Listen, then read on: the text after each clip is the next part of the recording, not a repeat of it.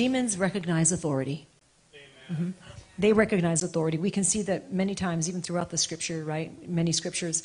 In Mark chapter 1, when Jesus went and he was actually teaching in the synagogue, and then there's that man that had the unclean spirit rose up and spoke, and it said, "Who are you? Like, why are you here? I know who you are. You know, the Son of God." You know, and so Jesus was doing what he was doing, and the demons recognized the authority in Jesus. The demons recognize authority.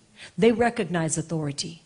And when you walk in authority, they recognize the authority that you carry as well. And just like this demon rose up, it was an unclean spirit, and he said, "Oh my gosh, we know who you are. You're the Son of God," right? And he was tormenting, started to tremble. And immediately Jesus spoke to it and said, "Be quiet," which means to be muzzled.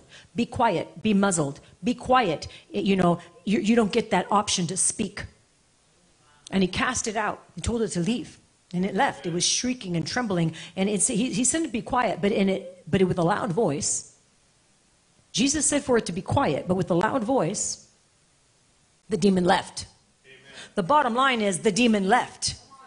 The bottom line is when you tell a spirit to leave, and when you tell it to be quiet and then leave, and then that demon gets louder, you keep standing in your authority because it has to leave.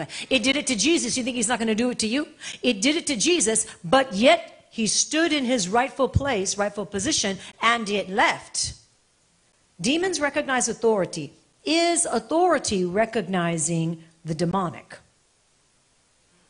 You all walk in the authority of God because you're all sons of God, sons and daughters of the King. So we know that demons recognize authority. I already gave you a biblical reference, and we've all seen it happen. But is authority recognizing the demonic? Yeah. Are you recognizing when it's a demonic activity? You must recognize it. We have to recognize it. So here's the prophetic word that God gave me a couple days ago. Gone are the days where what was in clear sight was not visible to you. Gone are the days when what was in clear sight was not visible to you. It was visible to other people, but it wasn't visible to you. Gone are those days.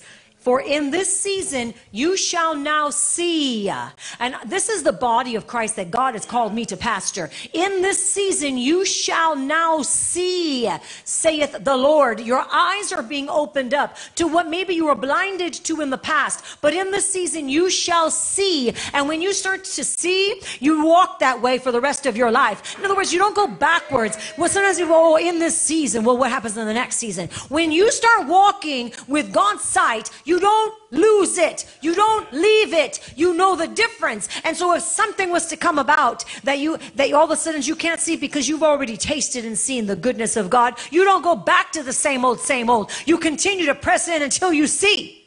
Amen. Your eyes are opened to the spiritual realm.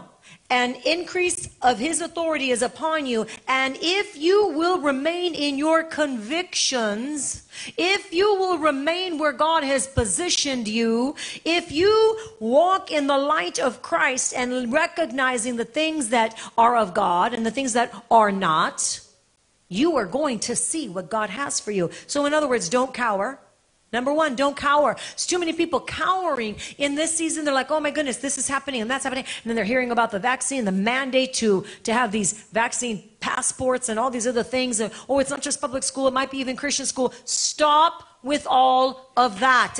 Okay, stop. Because really, it's just going to take you down a road. It's going to bring all matter of fear and, no, you have authority. When you reach that position where you've got to make a decision, the Spirit of the living God will be upon your life and you'll know exactly what you need to do. You're going to be a person led by your convictions, but stop listening to everybody and everything and then being worried about what might be.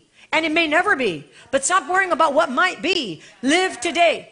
And you need to also calm the people around you in your family when they're starting with all the same old, same old. Yeah, but they said and they're saying and they're doing and they're doing. Stop. The kingdom of God is within you. What did Jesus do when that unclean spirit started to speak? Mute it. Bind it. Muzzle it. But you got to be able to recognize it's a spirit before you can do that. Recognize, right? So the rest of the word, do not cower, do not retract, do not remove yourself from your God-given appointed positions. People just quick to remove themselves from a God-given appointed position. And then they say it's God. There's a lot of people just, yeah, it's true. They're saying it's God, you know. It isn't. There's a lot of people.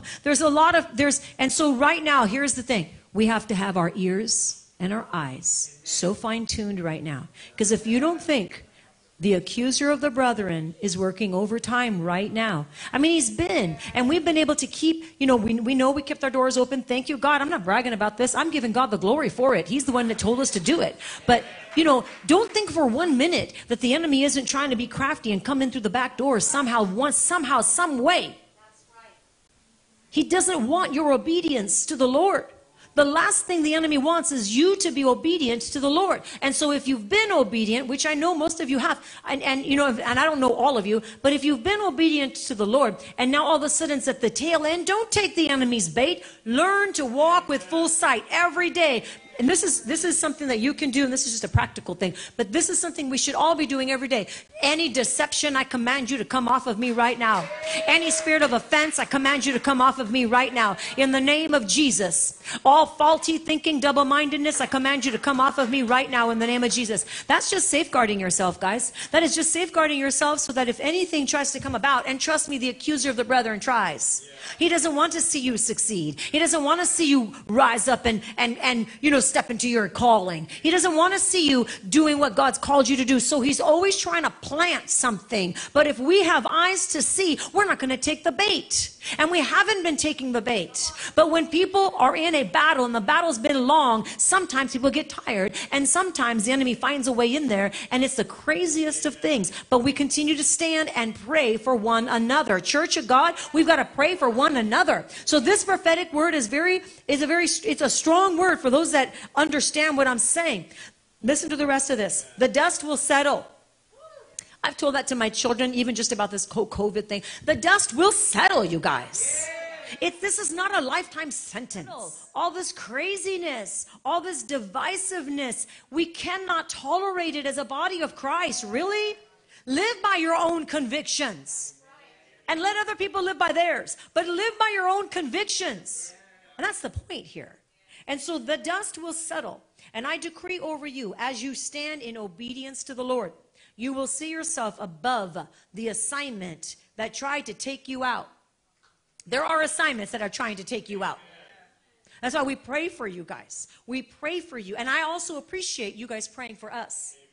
But the assignments that try to take you out, okay, but you will operate from the place of authority that the Lord has given you if you stay in a place of obedience.